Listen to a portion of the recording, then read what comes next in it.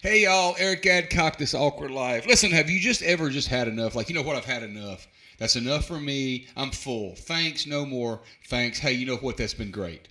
Have you ever had that? Let's talk about it.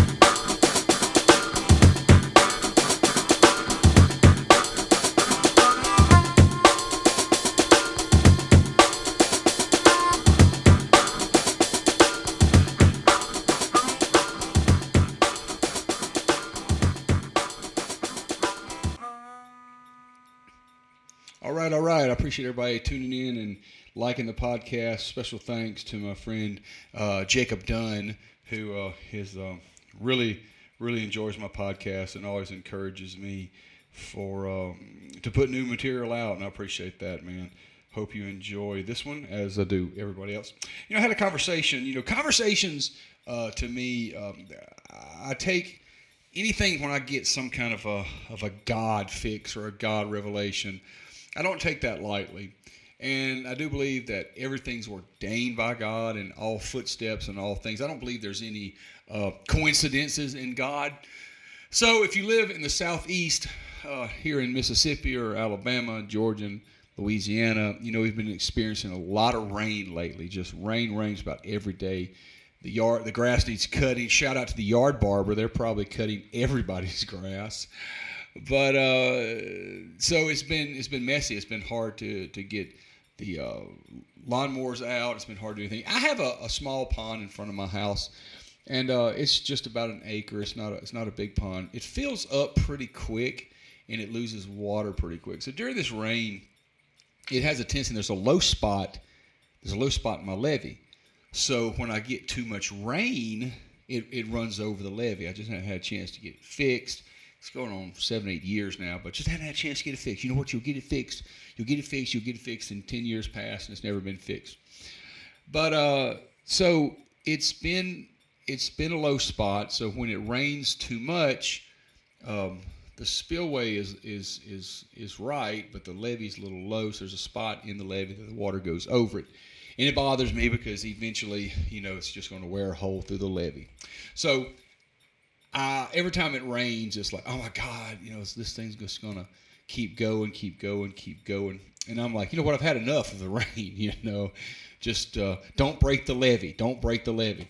So I was walking into prayer meeting the other night, and there was a man there, John McCann, and we always kid each other about farming. He farms, I don't farm. But I told John, and I don't know why I said it. I said, Brother John, I said, I gauge the amount of rain that I feel like this area should need by how full my pond is. And I'm like, when that rain fills up that pond and starts going to the levee, I feel like that, hey, you know what? That's enough rain.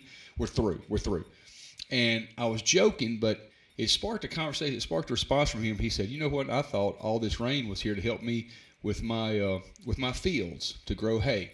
And I thought to myself, I just stopped. I'm like, "Yeah, you're right. Here I have been selfish. Like, hey, I've had enough rain. We're through. We're through with the rain. God, stop raining." I was just praying that before I talked to Brother John. I'm like, you know what? I'm through with the rain, God. You can stop this rain. Here on the other side of it was a man that was praying for rain. That is so much like me, and it could be like you on the other side to think that this whole thing is kind of revolves around us, and it doesn't. There's so many people involved in the kingdom of God, the things that are for God. You may be sitting in a service like, man, I wish this service would end. We've sang 37 songs. They've taken up 2 offerings. We've washed feet. We've done everything. It's time to end this service, and there's somebody there. It's like, man, don't end it yet. I just about got what I need. If we're not careful, we'll think everything revolves around us, our needs, our wants, our wishes, our desires. What? I don't need my pond to be it's full enough. Let's just stop the rain. And here's another man saying, you know what? I need a little bit more rain on my field. I have a friend, David Camp. He's got a tree removal service. And although I know he doesn't hope for bad storms, but when a storm comes through and it blows trees down, that's where he gets jobs from that. And not all just that, but other things.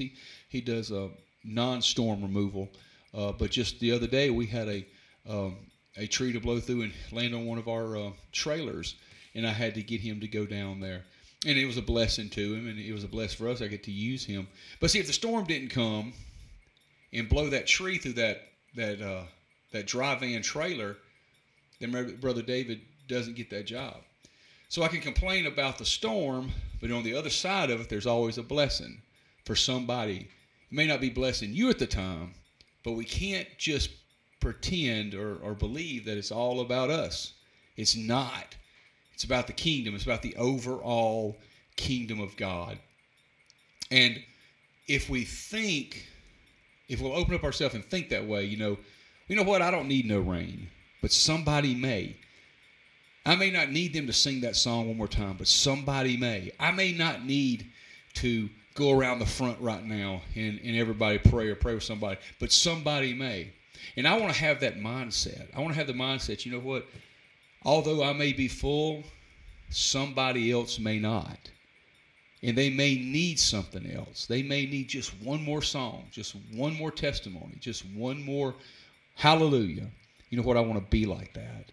I want to be able to, although my cup may be full at the moment, that I can help somebody else in their time of need. Man, I appreciate y'all listening to me. Hope that made sense. Y'all have a great night.